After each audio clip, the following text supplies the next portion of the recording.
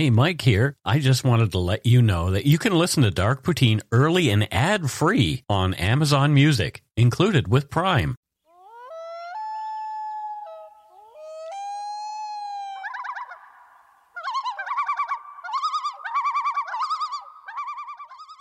Welcome back to Dark Poutine. I'm Mike Brown, creator and host. With me across the table, a little blue around the edges, is my friend Matthew.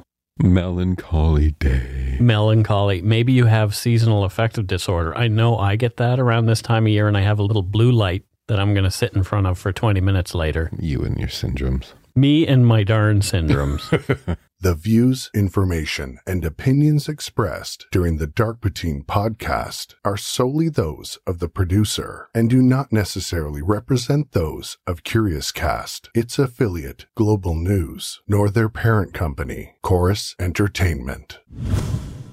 Dark Poutine is not for the faint of heart or squeamish. Our content is often intense, and some listeners may find it disturbing. We are not experts on the topics we present, nor are we journalists. We are ordinary Canadian schmucks chatting about crime and the dark side of history. Let's get to it. Put on your toque, grab yourself a double-double and a Nanaimo bar. It's time to scarf down some dark poutine. Where good eggs hear all about the bad apples. It's true. That's exactly what this show is. Yep. I thought that was a good one. Yeah.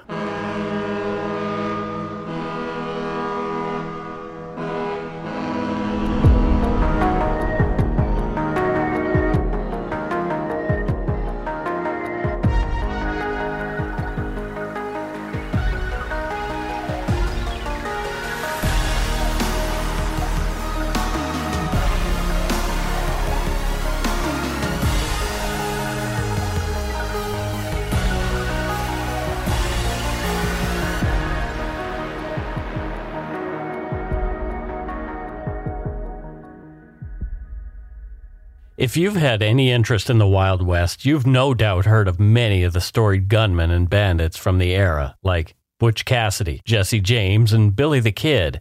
You probably also think of the United States, but Canada has its own legends and colorful characters from the era on both sides of the border. For example, legendary gunslinger and lawman Bat Masterson was born in Henryville, Quebec. Sometimes the outlaws were women, like one notorious Canadian-born lady bandit and the subject of this episode, whose most famous alias was Pearl Hart. After a rough life with criminal exploits that started during her troubled childhood, Pearl got herself into bigger trouble in Arizona in 1899 and was finally taken into custody after robbing a stagecoach. You are listening to Dark Poutine episode 198, Wild West Canadians, The Lady Bandit, Pearl Hart. Pearl Hart is a fascinating character to whom I was alerted by one of our listeners, Mark Torrey. As well as telling me about Pearl, Mark also said that he began listening to Dark Poutine when we covered Rock Terrio and the Ant Hill Kids from Burnt River, Ontario in episode 69. Mark wrote, Rock and a few of his followers would frequent our potato farm near Kirkfield, Ontario, and I remember them negotiating with Dad, using their French-English dictionary from time to time, to purchase potatoes for their winter supply. You could imagine the shock and surprise when the horrific news broke of the happenings on their compound. End quote. Intrigued by Mark's description of the Lady Bandit, as I dug into Pearl Hart's story, I quickly realized that this is a tough one to sort out fact from fiction, most likely due to the time that's elapsed since the events described in this episode, a lack of record keeping, and the tendency for hyperbole around many of the Wild West legendary characters. I can't guarantee that everything presented is going to be accurate. For example, some accounts claim that Ernest Diamond Dick St. Leon, a famed Texas Ranger and gunman who died after a shootout with 3 horse thieves, was born in Canada, while others claim he was actually born in San Antonio and that it was his parents who were born in Canada. Who knows? You know, I can't not break in here. Yeah, because... That's an interesting name. Diamond Dick. Inquiring minds want to know. Why was he called Diamond Dick? Do you have any theories on why Diamond Dick? Well, I got excited and I actually looked it up. Oh, you did? Yeah, he wore diamonds, or at least diamantes on his uniform. Oh, okay. Well, that's no fun. I was hoping for a more fun theory. I know. I'm wondering if he's a drill sergeant. Why? Well, Drill Sergeant Diamond Dick, it just kind of sounds interesting. Drill bit? Yeah. Okay. Oh, dear. That's exactly where I expected you to go with it. Well, I'm glad I didn't disappoint. You never do.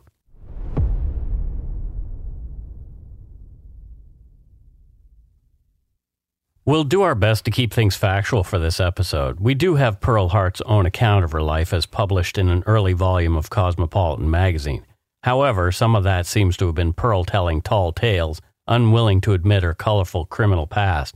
Also useful in the writing of this story that helped to fill in some of the blanks was John Bessenecker's thoroughly researched and myth-busting book about Pearl, titled Wildcat.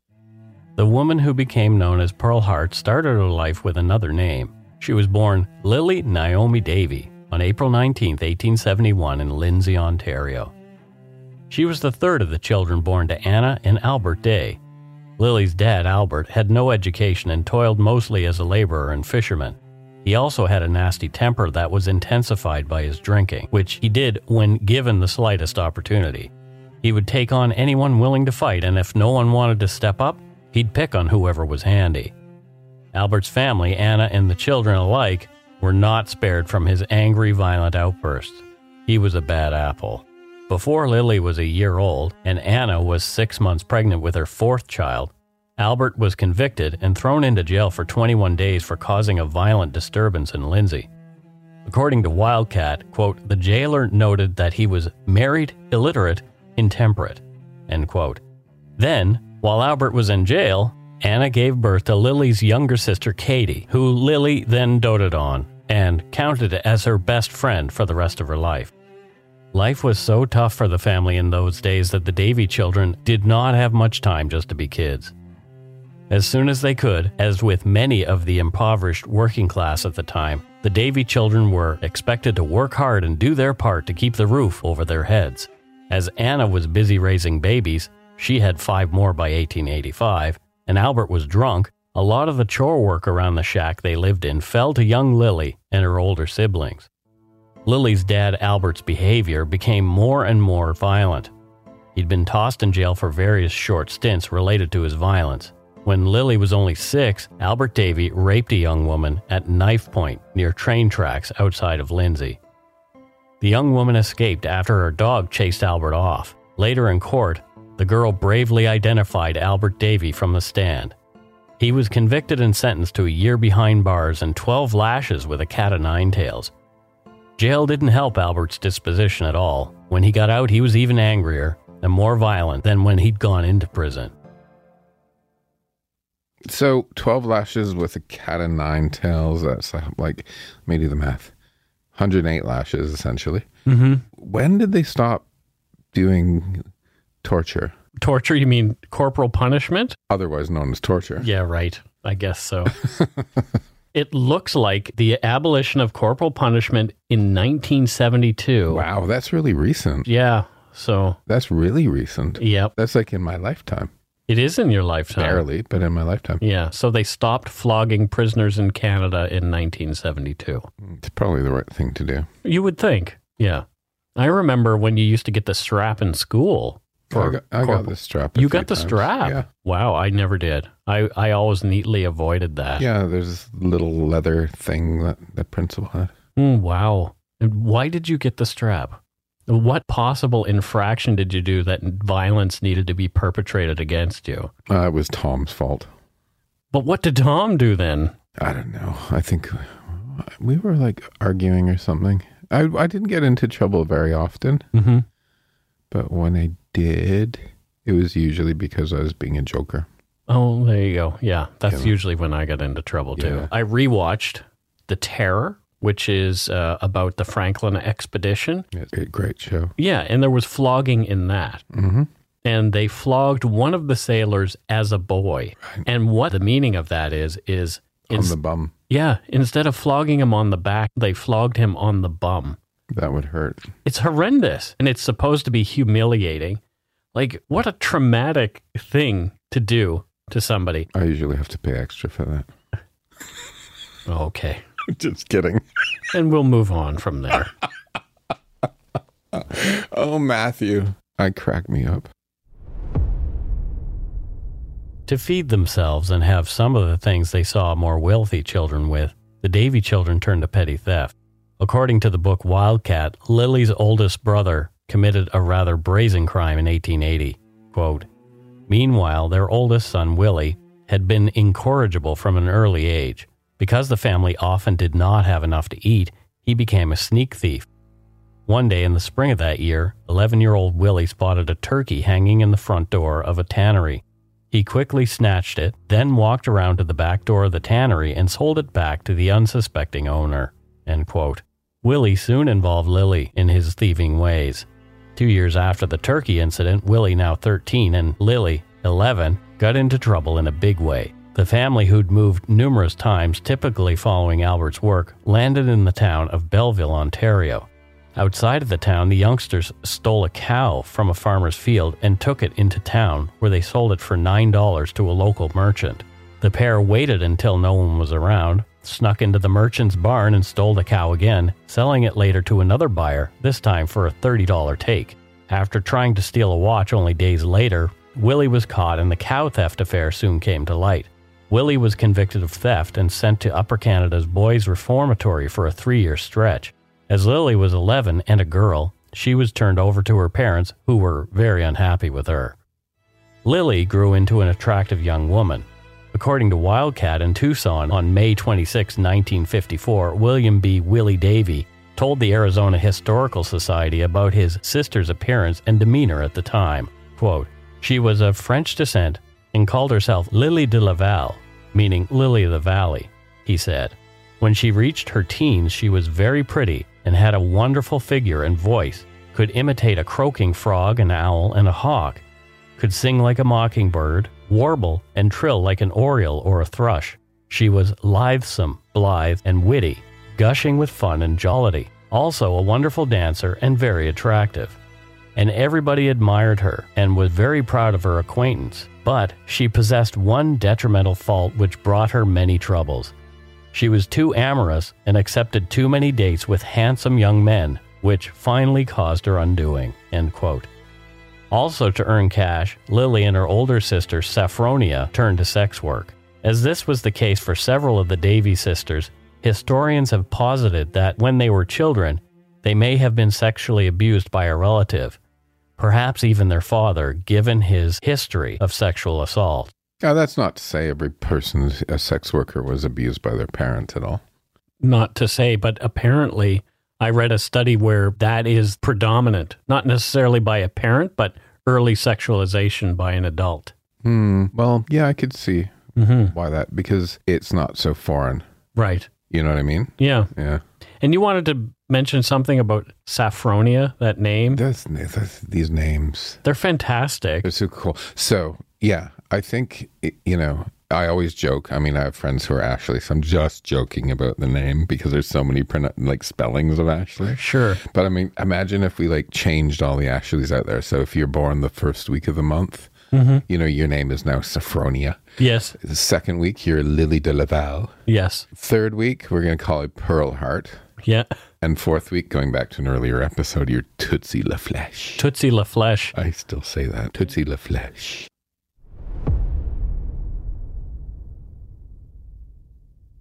When Lily was 13, her pregnant mother was gang raped by 4 men. 2 friends of the men later showed up and paid Anna $200 not to testify in the rape case against her attackers, threatening her to leave town. Anna took the money and left, afraid for her life.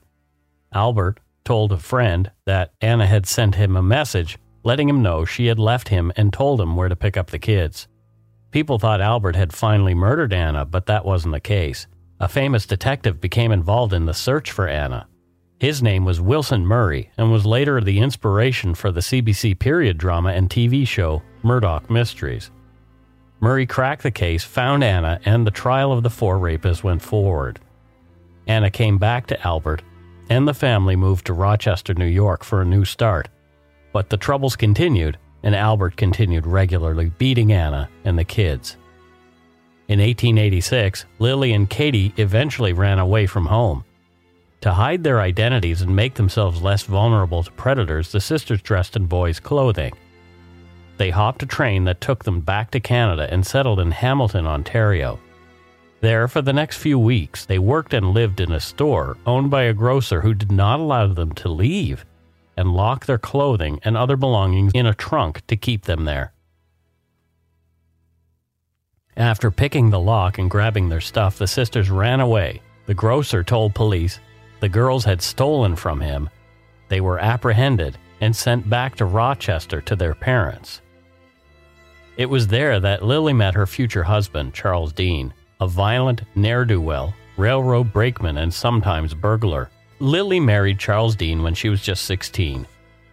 The marriage didn't last long after. Just like her father had, Charles Dean began to beat up on Lily. Lily and her sister Katie ran away again, dressed as boys. They hopped on a train headed west and got off in Windham, Minnesota, where they supported themselves through theft and hanging with unsavory characters. After a kindly hotelier took what he assumed to be two young men into his home, he and his wife discovered that the pair were actually girls. As a woman wearing a man's clothing was a big deal at the time, the story of these two runaways even made the papers. From Wildcat, quote, "Typical Midwestern headlines read, 2 young girls in pantaloons, masquerading in boys' attire, plucky girls, adventurous maidens, and 2 tough girls," end quote. Lily and Katie were held in a home for prostitutes and wayward girls on charges of disorderly conduct until enough money could be raised to send them back to Rochester again. It was reported that in court, while Lily cried, Sister Katie punched in the face one of the police officers who smiled at her during the proceedings. Only a month later, Lily and Katie escaped out a window of the 3rd floor of the Erring Women's Refuge, using their bed sheets and night clothes to fashion a rope which they then tied to a bed frame. They were caught only a day later and sent back to the home, and days later were on a train bound for Rochester, New York, where the parents of the girls and Lily's husband, Charlie, awaited. The authorities were happy to see the back of the troublemakers. Lily's husband, Charlie Dean, soon got himself into hot water with a group of his friends and was thrown into prison, being given 2.5 years of hard labor for burglary. Lily didn't stick around in Rochester long. In spring of 1888, Lily, now 17, cut off her hair once again, dressed in men's clothing, and got on a train headed to Hamilton, Ontario. Lily was hanging out with the lowlives there in the city and again, doing what she could to survive. She was picked up by police, and as she'd already had a record, was sentenced to almost 2 years in Toronto's Mercer Reformatory. It was reported that Lily grinned during the court proceedings, seeming to relish the attention. After her release from the Toronto Reformatory in 1890, she moved to Buffalo, New York, where 16-year-old Katie was now working as a madam running her own brothel. Buffalo was a nasty place at the time. From Wildcat, quote, "An observer of that era explained that Buffalo was, quote, one of the roughest and most dangerous towns in America. It was sown with saloons. Along the waterfront were solid rows of dives, of the worst order barrel houses, cheap saloons, dens selling whiskey at 4 cents a glass, brothels, and gambling joints. Cutting affrays were a daily affair. There were streets where the police walked at midday and only in pairs, for an officer who came along might shortly be found floating face down in the canal. The Irish longshoremen loved nothing more than a fight, and the prostitutes numbered in the hundreds," end quote. Lily Davy began calling herself Pearl Hart after a famed drug-addicted alcoholic Buffalo brothel madam of the same name who later committed suicide. Katie became Minnie Hart. Both continued working in sex work. And we'll take a break right here.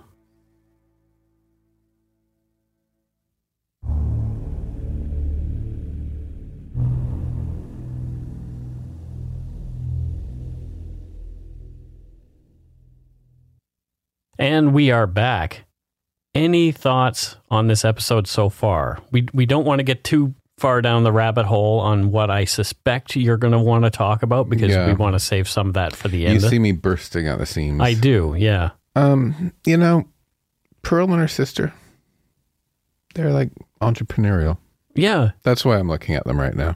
I think so too. I think they were just doing what they needed to do. To get by. Yeah, exactly. Life was not exactly easy then. No, especially for women. Pearl Hart married again to a man named Dan Banman. She had stars in her eyes when it came to Dan. He was older and much more educated. He was able to speak French, German, and Spanish. He was also a talented pianist, which is what attracted Pearl in the first place, who'd always been a music lover. It's unclear whether Pearl had ever divorced Charlie Dean, but here she was claiming to be married again.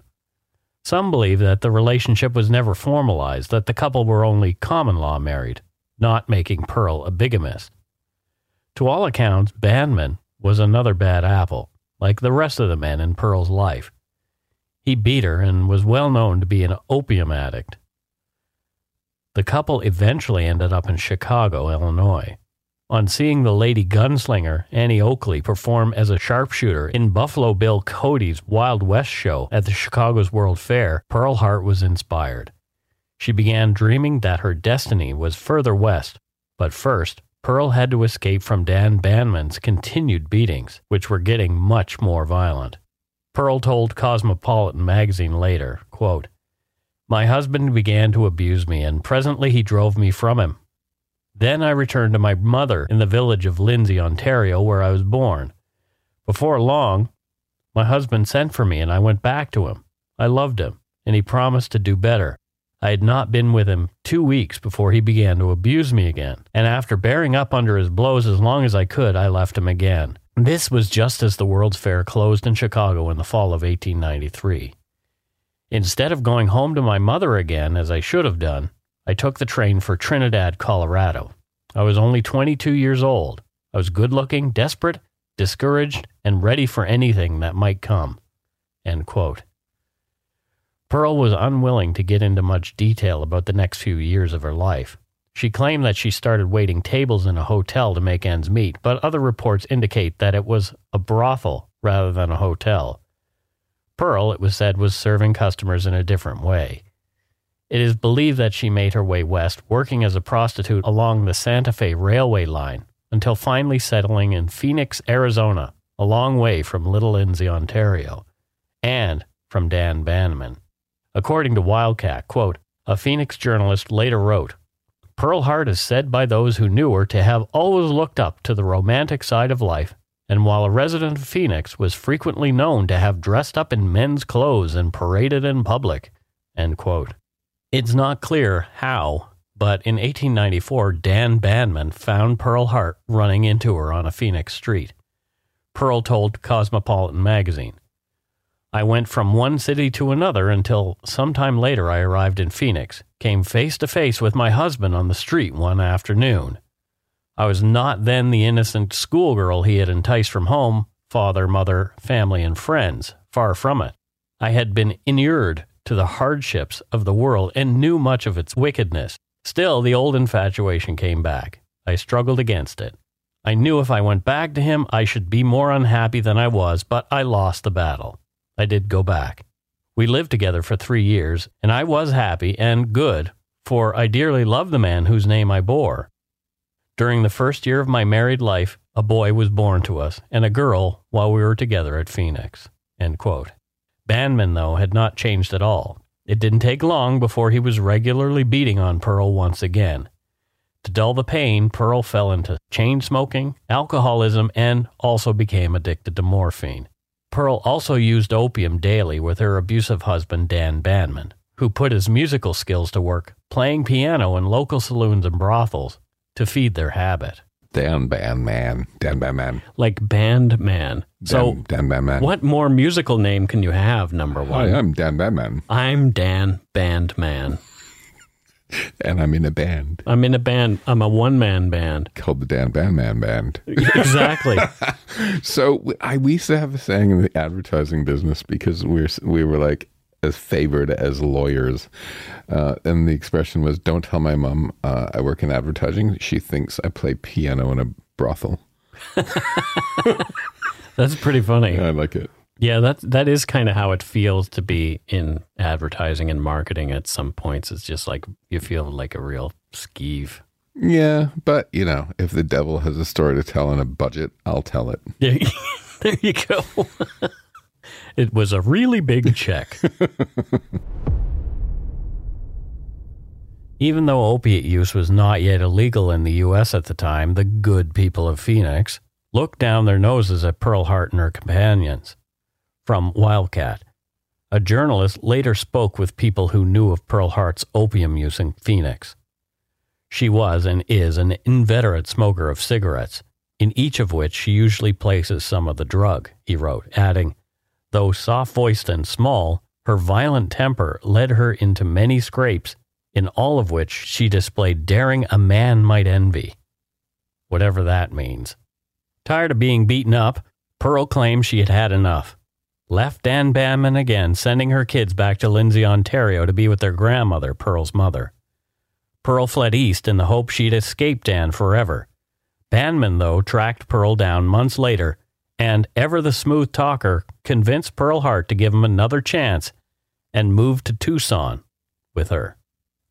Of course, nothing had changed. Once the money Pearl had earned during her time away from Banman was gone, he started beating her again. Finally, in an attempt to clean himself up, Dan joined the army. As soon as he was gone, seeing the writing on the wall, Pearl fled once again to Phoenix. She told Cosmopolitan magazine she'd felt as though she were in hell those months with Dan Banman before he joined the regiment. Quote, I was tired of life. I wanted to die, and I tried to kill myself 3 or 4 times. I was restrained each time, and I finally got employment, cooking for some miners at Mammoth.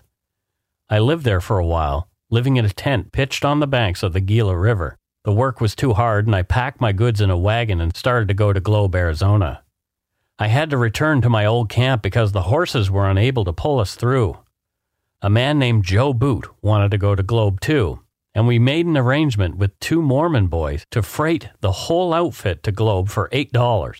We camped out 3 miles from Globe and next day moved in, and I went to work again in a miner's boarding house. Then one of the big mines shut down, and that left me with nothing to do. End quote. The region around Globe, Arizona had been a human settlement for a long time.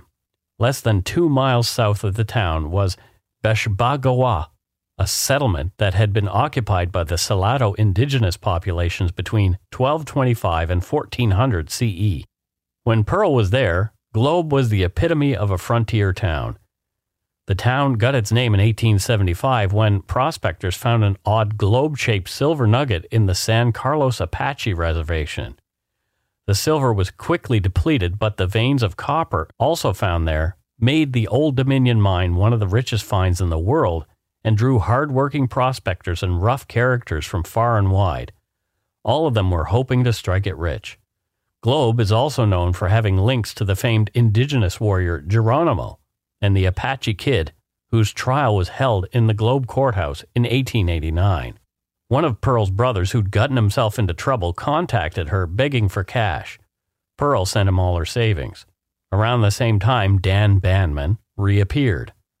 And as had happened before, things went sideways as soon as the couple got back together.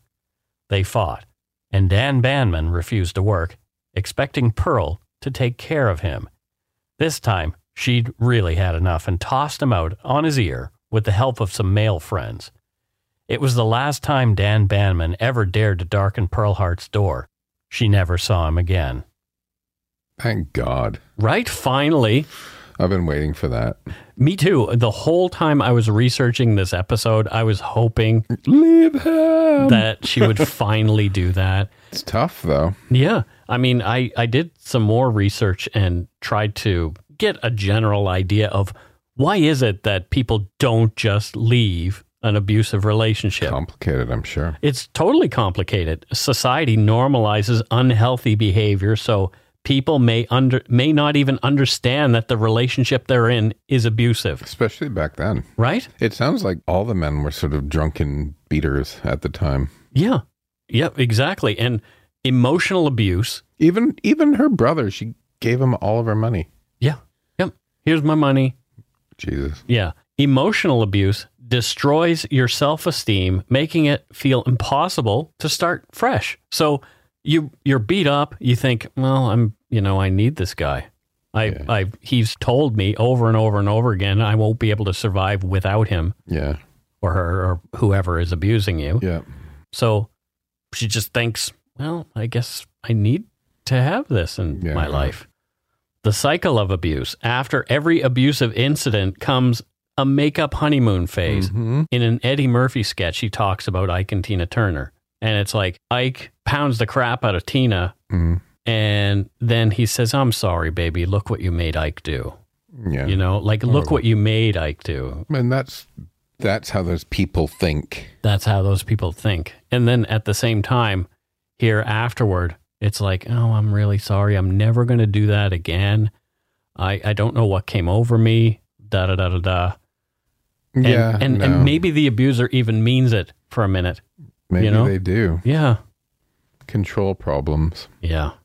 It's dangerous to leave, like very dangerous. Apparently. That's when it's the most dangerous for a woman to leave. The guy sees that he's lost the power.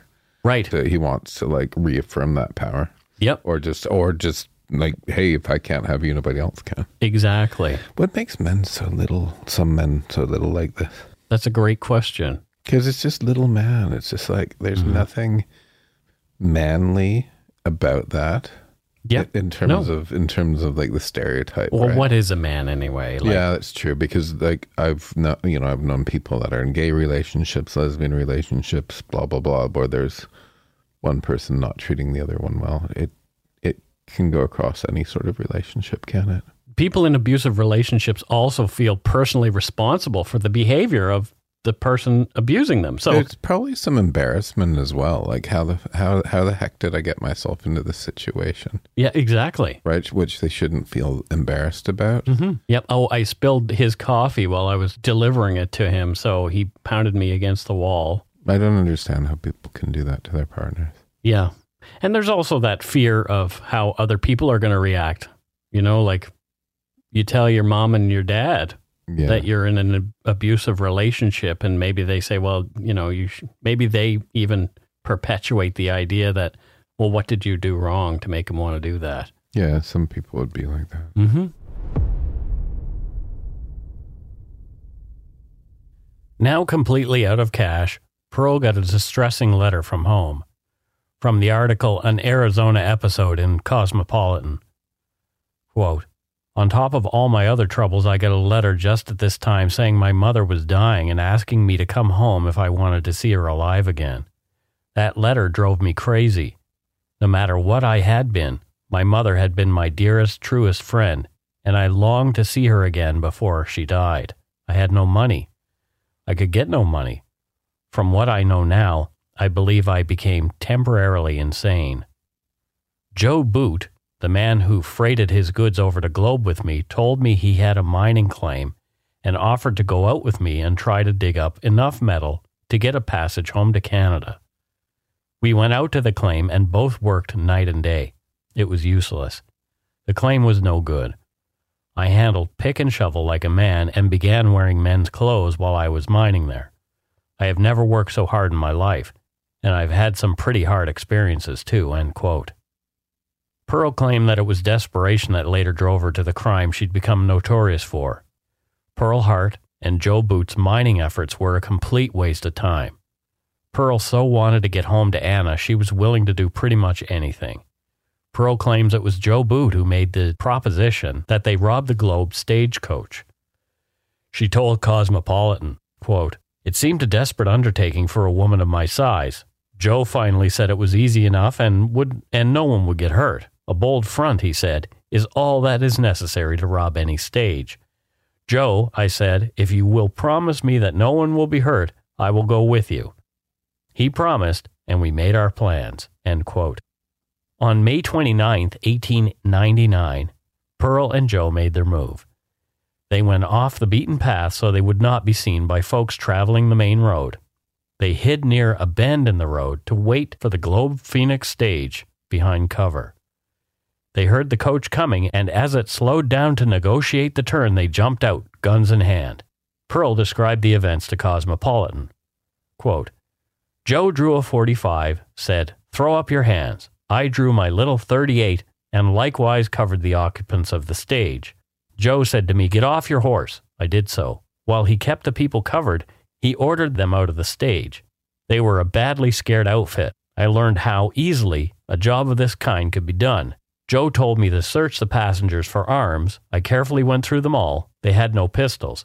Joe motioned toward the stage. I advanced and searched it, and found the brave passengers had left 2 of their guns behind them when ordered out of the stage. Really, I can't see why men carry revolvers, because they almost invariably give them up at the very time that they were made to be used. They certainly don't want revolvers for playthings. I gave Joe a .44 and kept the .45 for myself. Joe told me to search the passengers for money.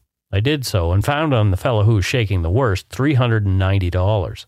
This fellow was trembling so I could hardly get my hand in his pockets. The other fellow, a sort of dude with his hair parted in the middle, tried to tell me how much he needed the money, but he yielded $36, a dime, and 2 nickels. And then I searched the remaining passenger, an Asian man. He was near my size and I just scared him to death. His clothes enabled me to go through him quickly. Only got $5, however. The stage driver had a few dollars, but after a council of war, we decided not to rob him. Then we gave each of the others a charitable contribution of $1 apiece and ordered them to move on, Joe warning them all not to look back as they valued their lives. End quote. Pearl and Joe watched as the stagecoach left before running back to where they'd secreted their horses and took off at a gallop, aiming for Benson, Arizona, where Pearl would catch a train and make her way back to Canada to see her mother. They stayed off the main roads and traveled mostly in the darkness. They made it only a few days before the law, in the form of Sheriff William Truman and his posse, caught up with them. From an Arizona episode in Cosmo, quote, "This day, which proved to be our last day of freedom, at least for a while, we spent sleeping and cooking. The rain fell in torrents, and we were very uncomfortable. At night, we again started and rode until 5 o'clock in the morning. Just after daylight, we came across a mountain lion and gave chase for 2 miles, but could not get a shot. After this, we lay down, but were destined not to sleep for long. About 3 hours after lying down, we were awakened by yelling and shooting. We sprang up and grabbed our guns, but found we were looking straight into the mouths of 2 gaping Winchesters in the hands of the sheriff's posse. Resistance was worse than useless, and we put up our hands. At the time of our capture, we were within 20 miles of Benson, the railroad station we were making for. Had we reached Benson, I believe we should have escaped." End quote. The pair spent time in jail cells next to each other, where newspapers reported that Joe affectionately reached out his hands between the bars to Pearl, who was still clad in men's clothing. They were eventually split up. Joe stayed in Florence, where they'd been held together for a time, and Pearl would be taken to Tucson's Pima County Jail, where there were better jail facilities in which a woman could be held. Pearl later admitted that she had tried to kill herself after being separated from Joe Boot, but also said that she was glad she did not succeed. While awaiting trial in jail in Tucson, Pearl caught the attention of another prisoner, Ed Hogan, who was in the Huskow serving time for drunken disorderly conduct. From the Encyclopedia of Lawmen, Outlaws, and Gunmen by Leon Claire Metz, quote, "During the night of October 12, 1899, someone forgot to lock a door leading to the outside. Hogan escaped. Once free, however, he broke back in again, knocked a hole in the wall, and took Pearl, who had not yet even gone to trial, with him. She and Logan got as far as Deming, New Mexico, where U.S. Deputy Marshal George Scarborough arrested both and returned them to the Arizona jail. At trial, Joe Boot pleaded guilty of holding up the Phoenix stage and got a sentence of 30 years hard labor. It was a different story for Pearl Hart, though. Joe Boot testified on Pearl's behalf, claiming that he had coerced Pearl into committing the robbery. She was found not guilty for the robbery of the stage. The next day, however, as the prosecutor was still out to get her, in a second trial, Pearl was found guilty of robbing the stagecoach driver of his pistol. She was subsequently sentenced to 5 years in a territorial prison. Witnesses who came forward later said it was Pearl who was the mastermind and had planned the whole affair after luring Boot into her employ using sexual favors as payment, leading Boot to believe he was Pearl's latest love. The book, Wildcat, quoted an Arizona newspaper with a witness account, quote, Several townsfolk spotted the two strangers in Riverside, and one of them insisted that the hold-up plan originated with Pearl, not Joe. The witness overheard them discussing a possible robbery, and Boot declared, "I could never do it. Never, never, never. But you must. We must," she insisted. "And it's easy. All you'll have to do is to hold your gun out straight and keep quiet. I'll do the rest." End quote. Newspapers named Pearl Hart a prostitute, drug addict, and claimed she was the brains of the operation, and Joe Boot was her willing lackey. From the newspaper The Florence Tribune, quote, "The woman is well known in Phoenix, where she was a resident of Block 41. She is a confirmed morphine fiend, requires 10 grams 8 times a day to keep herself in shape. The man, Boot, seems to be a harmless sort of an individual and evidently much the weaker of the two, though he was a man enough on examination to take most of the blame upon himself." Another newspaper was nastier to Joe Boot, saying, quote, "Boot is a weak, morphine-depraved specimen of male mortality, without spirit and lacking intelligence and activity. It is plain that the woman was the leader of this partnership." End quote. According to the Encyclopedia of Lawmen, Outlaws, and Gunmen, Pearl later wrote of her real feelings about Joe Boot. "Why, the fellow hadn't an ounce of sand. While I was going through the passengers, his hands were shaking like leaves. Why, if I hadn't more nerve than that, I'd jump off the earth." End quote. On December 2nd, 1902, Pearl was paroled after the Arizona governor stepped in. The Arizona Sentinel wrote that Pearl was, quote, "in good health, free from the opium habit," end quote. She moved to Kansas City, where she attempted to cash in on her time as a lady bandit. She even performed in a production written by her sister about Pearl's exploits. She was later arrested in Kansas City for buying stolen goods. She also wrote a bit of poetry. By 1903, she was running a cigar and tobacco stand in Kansas. She died on December 30th, 1955, at 84 years of age, having been married to a man named George Calvin Cal Bywater for 50 years.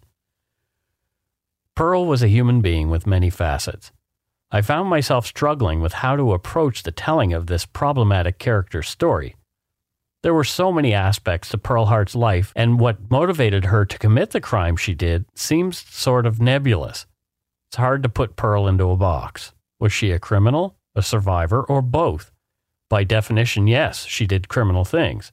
But was Pearl Hart a bad person? Or was Pearl, as Charles Manson claimed about himself years later, just a product of her abusive and impoverished environment? Where does the responsibility for one's actions truly lie? Regardless of all that, what a fantastically human story. Thanks again to Mark Torrey for the heads up on the tale of Pearl Hart. What do you think of Pearl Hart, Matthew? So this is really interesting.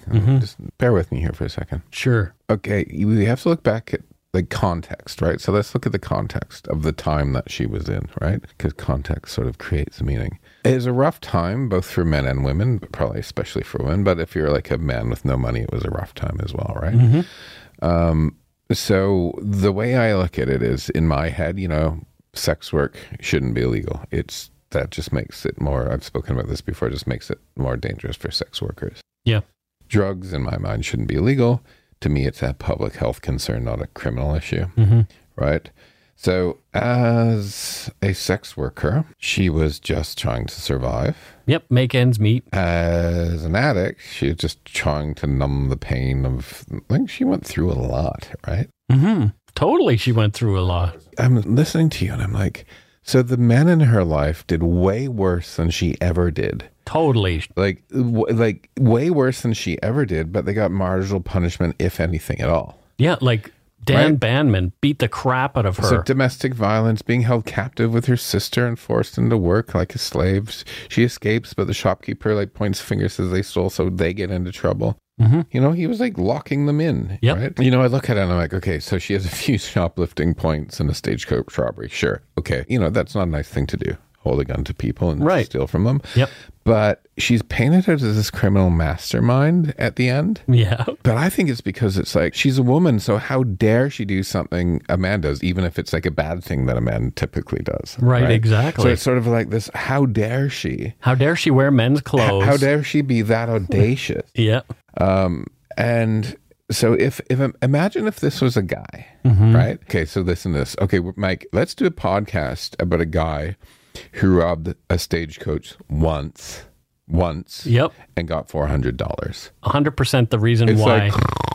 like if it's a guy, he has to be a serial killer or robbed 1,000 stagecoaches or done a mass murder but it's a woman who's robbed one stagecoach once for $400, and there's like books and Cosmopolitan and Dark Poutine podcasts about her. Yep. Well, this is entirely why I wanted to cover Pearl Hart. Yeah. Because that's what I discovered about her as I read. Why are people so interested in Pearl? Because she was doing things, as you said, that men would do and would probably get away with. It's really, well, not necessarily get away with. So that men would do, but they weren't as serious as some of the things that were done to her. Yeah. And also, there's that whole idea, like, they played the sympathy card for the stagecoach robbery. This other guy came in, Joe Boot came in and said, well, you know. Das Boot. Das Boot came in and said, I am the guy who actually planned it all. And we don't know whether or not it was actually Pearl or him. It's lost to It's history, all Mike. hearsay. It's all nonsense. And societally, back then and often now, she was looked at as the fairer sex, you know? Oh, well, he must be telling the truth because she's a woman, so she gets off of the stagecoach robbery charge. She doesn't get off of the stealing the handgun from the person during the stagecoach robbery. Yeah. Because I think like the prosecutor was like, oh no, we need to come up with something else to go after her for because, and they try to play the sympathy card again, but it's too black and white at this point. I mean, you know, in the end, good for her. She milked it, right? So you're going to post some pictures of her. Obviously, she sat for the camera probably after all of this. Oh, yeah. Because maybe she made a few bucks and Well, she did. Her sister wrote a play about her. No playwright I know of has ever made any money, but Right. you Well, know, back then they did make some cash. that's true. Yeah. But didn't you find it kind of sweet that they gave all the people in the stagecoach $1 so they wouldn't be completely out? Right. I was like, oh, that's so sweet. Yeah, but we don't know if that's true. That's just what she told Cosmopolitan. I'm going to believe her. I like that. Sure. I like that part of the story. Yeah, Pearl It's now the truth. Pearl was an interesting character. She's yeah. I really kind of dug this story from the whole aspect of it. And I'll go on to I was thinking that it would make a great movie, and I found that there was one that had been done recently. Right. And it was called the not so inspired title, The Woman Who Robbed the Stagecoach. Oh, God. And its IMDb page also brags that the movie is first Western feature made on an iPhone. So I'm not sure. Oh, that's bad. Right. I'm not sure if it's any good, or if anybody has seen it, please let me know. I can tell you now it's not. Yeah. But I think Pearl's story deserves a big budget treatment, not just a small budget thing. Like, let's tell Pearl's story in a big way. Well, I kind of like, well, in a way, though, she robbed us. Like, that's actually a very good name for the movie. The woman who robbed the stagecoach, because that's what she did. And we'll shoot it on an iPhone to show how unimportant the actual robbery was. Yeah, I don't think they thought about it that way, Matthew. It's cool, but it's an interesting, I think it's a really interesting story because it's a story about a woman surviving and a woman doing something a man would have done. Yeah. Right. But and getting in trouble for it. So it becomes this much bigger thing. Yeah, it's exactly. Fascinating. Yeah. And that is it for Dark Poutine episode 198, Wild West Canadians, The Lady Bandit, Pearl Hart. Now it's time for voicemails.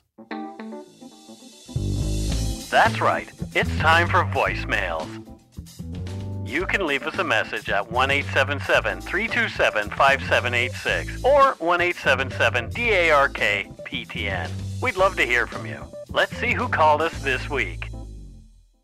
All right, here's our first call this week. Hi, Mike and Matthew. It's Vanessa. I'm a Yumber Yard member since day one. Love the show. Love that you are doing such a great job supporting the victims and not naming the predator. I find that you guys are the ones that respect the most the victim. And I love that there's always a support group online when you have a question about either books or recommendations when you're traveling. Thanks to Yumber Yard, when I traveled to New Brunswick, they were able to help me out finding some nice true crime areas that I can go visit and pay my respects to the victim. Cool. Thanks, and go shit in your toque. Bye. Well, there you go. That's great. I'm glad that we can provide that. Sometimes we do have to mention perpetrators. It's not always that we don't. It's something that I get a feel for as I'm writing an episode. Yeah, really. And it's about not heroing them. Exactly. Yeah, I think a lot of shows actually hero these guys. Right. Or girls, whatever, right? Yeah, sensationalize, sort of idolize in a way. Slightly different. Yeah, so I try not to do that. Thanks for calling. Thank you for calling. Let's listen to the second voicemail. This one looks like it's long. We'll see. Hey, Mike and Matthew. This is Heather from Guelph. Lana and I are enjoying a quiet morning at home, getting caught up on the podcast as we do every week. And I was struck by one of your questions, Mike, in this week's episode, so I thought I'd call. I've never called before because I'm really anxious socially, so I decided to give my fears a run for their money and give you a jingle. Mike, you asked in this week's episode about Hannah why people from Europe chose to immigrate to Canada. And I wanted to tell you my grandfather's reasoning. In May of 1954, he and my grandmother and my mother, who was 2 years old at the time, immigrated to Canada from Birmingham, England, which was where they lived. Even almost 10 years after the end of World War II, it was still a tough place to live, and they knew that they needed to move in order to survive. And the reason that my grandfather chose Canada was because he had been there before. He was an orphan, and he was sent to Canada for most of his youth as one of the British home children, which is a whole other part of Canada's dark history. Make an interesting episode, not sure. Otherwise, definitely fun to research. Not fun, but dark to research, I suppose. Anyways, he was one of the lucky ones in that he survived and was treated nicely.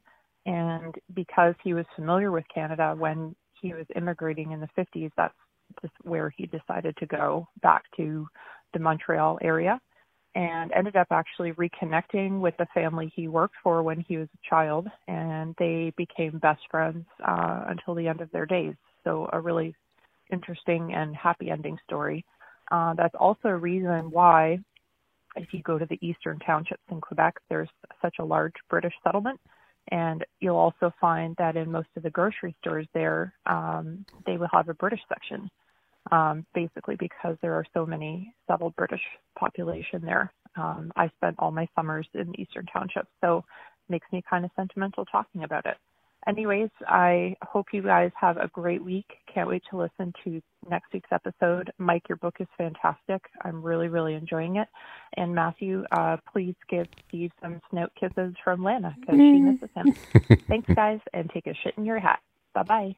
Wow, that's great. What an interesting voicemail, I thought. Okay, first of all, yeah, if you're socially, what we said at the beginning, that was like a great, calm voicemail. Yeah, you didn't sound like you were panicked at all. You should call in more often. Yeah. Secondly, thank you, Lana's mom. Exactly. I love Lana. But Mike, have you heard about the British home children? No, I got to say, I am completely ignorant of that. I wrote it down as she was talking about it as a possible episode and something I want to look into. Yeah. Read about it. It's really interesting. Mm-hmm. It is kind of a part of the dark history of Canada as well. Yep. It's interesting that your dad was one, and I'm so glad that he actually was friends with the family. It sounds like his experience maybe wasn't as bad as some of the others. Right, yeah. And Birmingham's still a crap hole. So Birmingham? I'm Ozzy Osbourne. I'm sorry, from Birmingham. If you're from Birmingham, I'm joking. I've never been there. Just everyone in London is so snobby. They always make fun of Birmingham. But that is where Ozzy's from. You can call next week and give me crap for making fun of Birmingham. I'm from Birmingham. Anyway. those northerners. That's northern, right? Oh, yeah. Birmingham. Is grim up north. Yeah, there you go. It's like Liverpool. Liverpudlians. The Beatles. Anyway. Whenever anyone hears Liverpool, they're like, the Beatles. Yeah, exactly. Well, also a port. Yes. Yeah. Anyway, let's move on to our third voicemail. This one's not quite as long, but we'll have a listen. Hey, Mike, it's Cole from Edmonton, Alberta. I'm actually just working. I was listening to the Slippery as an Eel episode, and you were mentioning about walking past people who are descendants of fugitives and all that, and I thought it was really funny because I actually have a story about that. I'm actually a descendant of Cole Younger, as you mentioned in that episode, of the Younger and James gang, and which is crazy because not a lot of Canadians know about the Younger side of it. They know Jesse James, but they don't know Cole Younger. And funny enough, I was actually in a restaurant in Missouri around the same town that they did the first bank robbery in. And the waitress was fascinated by the fact I was like just staring at this poster of him that was wanted from back then. And she was like, "Oh, well, why are you staring at it so long? Is there something cool about it?" I was like, "Oh, no, that's just my great-great-great uncle." And eyes just shot to the back of her head. She's like, "What?" But anyways, I just want to thank you guys so much for the show. I've been binge watching it or binge listening, sorry. And I just want to say that you guys have made my workday a lot easier, especially during times when I've wanted to just listen and sit down and relax and music gets boring. And in the most Canadian way that I can say this, go shit in your hat. Well, thank you so much. Yeah, he was talking about episode 170, The Tale of Ernest Cashel. That's really cool that he is a descendant of one of those gangs that we talked about in that episode. That's amazing. Yeah, I'm always curious about, what does a family talk about when they talk about, well, great grandpa was XYZ. How do you deal with that? Like so-and-so was hung because, Yeah. really, really crazy. We don't have any of those stories in our family. I don't have any that I'm aware of. I mean, we have like somebody who was a famous opera singer a very long time ago, but no sort of darker. Well, my cousin Rude traced our roots all the way back to the Rima, who was the rabbi who was the father of modern Judaism. There you go. So, and he was a direct descendant of King David. So that means that I am a direct descendant of King David, if that's all factual. Father Abraham had 7 sons. Exactly. 7 sons had father. Can you tell me about Christian summer camp? Thank you for calling, Cole. Yes. Super interesting stuff. I guess it's time for us to move on to Patreon and Donut Money donors for the week. And first up, we have a patron from Hong Kong. Yay. Ashley Yu. Is this our first Hong Kong Patreon? I think we've had at least one more. Okay. But Ashley Yu from Hong Kong. I love it when there's somebody who is from a place other than... and I was making fun of Ashley's today. Yeah. So your name is now... Tootsie LaFleche. Or no, I think she's more Lily de Laval. Oh yeah, the Lily of the Valley. Yeah. Very nice. I like that. Well, thank you from Hong Kong. So what does Ashley Yu do there in Hong Kong?